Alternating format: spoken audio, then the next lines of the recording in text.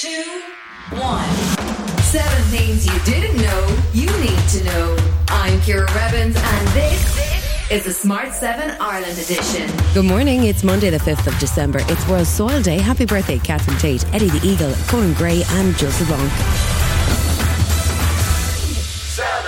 Transport Infrastructure Ireland have been asked to look at a new multi-point tolling system for Ireland. It comes after the Cabinet intervened to postpone a toll charge hike until July of 2023. The new study is to be called Project Bruce. Bruce stands for Better Road User Charging Evaluation and is possibly the worst acronym ever. It's been set up to look at multi-point charging and congestion charges in cities, but Social Democrat Roisin Shortall is critical of the whole tolling process. The M50 is a commuter road.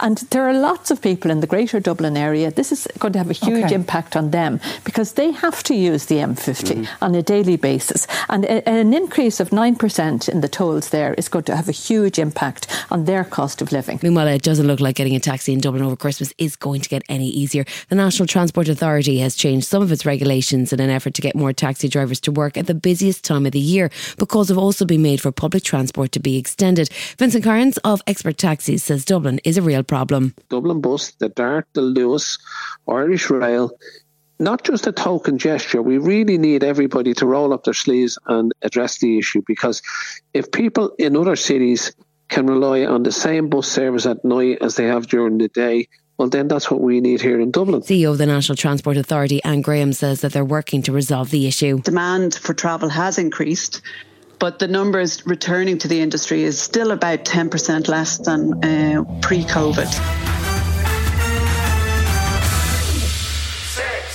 Two opinion polls carried out by the Irish Times and the Aaron's Project in the north and south of Ireland have shown that a majority of people believe a referendum should be held to decide if Northern Ireland should remain as part of the UK. However, the results of that referendum might be very different on either side of the border. While a majority of both sides are in favour of a vote, only 26% of the vote said they would vote for unity, while 78% of Protestants opposed it. Professor Brendan O'Leary of the University of Pennsylvania, who was involved in setting up the research, spoke to RTE's This Week. I think there's a concurrent majority in favour, north and south, for having referendums at some juncture.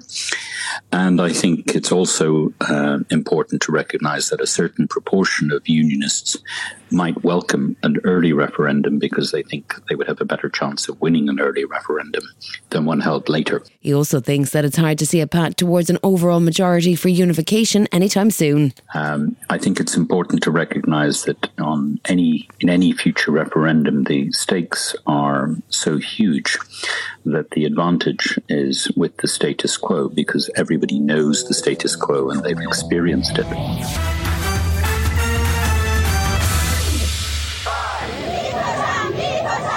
As women joined anti-government protests in a conservative region of Iran over the weekend, it was reported authorities were reviewing a law that requires women to cover their heads. Weeks of nationwide demonstrations have cost more than 300 lives, according to the UN.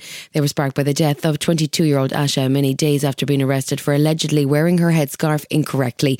Iran's Attorney General claims the morality police, the force which detained Amini and enforces the country's dress code, has been closed. But Iranian lawyer and human rights activist Shadi Shardi isn't surprised people are still demonstrating. The death of Mahsa Amini was a tipping point for many Iranians to say enough is enough.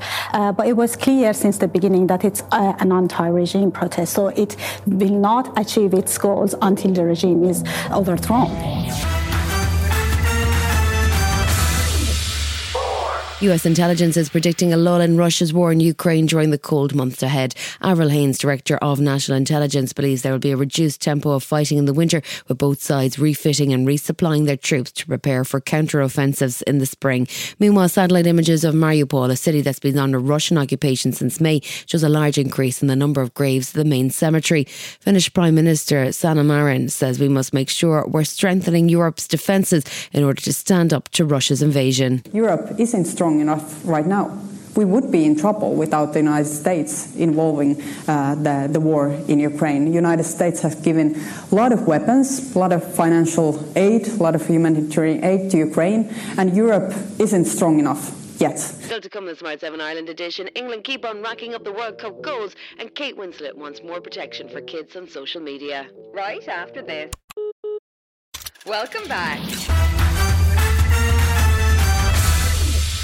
3. It was another 3-0 win for England on Sunday night as the Three Lions took on the Lions of Senegal. Gareth Southgate's men made it through a sleepy first half and reached half-time at 2-0 up with a third to follow from Bukayo Saka in the second half. It looked pretty easy for England in the end, and now they face France in the quarterfinals next Saturday. France comfortably beat Poland 3-1 earlier, and the quarterfinal clash should be a pretty exciting occasion. Harry Kane was delighted with his team after the win. Really tough, knockout games are never easy, and I think we've showed great maturity through the tournament, and 3-0 against a really good side.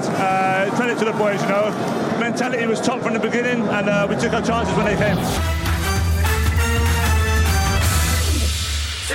When you think of Christmas, you think of bacon, right? Pigs in blankets? No? Well, from now on you're going to think of Kevin Bacon, who popped up on The Tonight Show with a live performance of Here It Is, Christmas Time. He sang from the Guardians of the Galaxy holiday special. The actor plays himself in Marvel's festive offering, where he's abducted, flown into space and presented as a gift to the Guardians Star-Lord and Kevin Bacon's superfan Chris Pratt. He told Jimmy Fallon how grateful he was to get the gig. But I'm at a point in my life now where I can just stop and go, oh my God, this is crazy what I do for a living. This is so cool. Yeah. When I walked onto the set of Guardians of the Galaxy and saw all of those aliens, not to mention the Guardians, and they're all in different makeups and wardrobe, and there's Christmas stuff all over the place. I literally was like one of those moments like, damn, this is fun. Oscar winner Kate Winslet reckons the government should make social media companies enforce age limits to protect children. The actress stars opposite her own daughter Mia in I Am Ruth, about a concerned mother who sees her daughter becoming more and more consumed by the pressures of the online world. The film's out on Channel 4 later this week, but she told the BBC that she thinks there needs to be much better age checking for kids. I really do struggle with social media. I struggle with the impact it's clearly having on teenage mental health. I do wish that our government would crack down on it. I do wish that there would be certain platforms that were banned before a certain age. This has been the Smart 7 Ireland edition. Wherever you're listening, do us a favour and hit the follow button. We're back tomorrow morning at 7 a.m. Have yourself a great day. Written, produced and published by Daft Doris. Hi, this is Ciara from the Smart 7 Ireland edition. Just to let you know, we're pausing this podcast from Friday the 25th of August, but you can still get up to speed in just 7 minutes if you search the Smart 7 and catch up with our UK edition. Thanks for listening.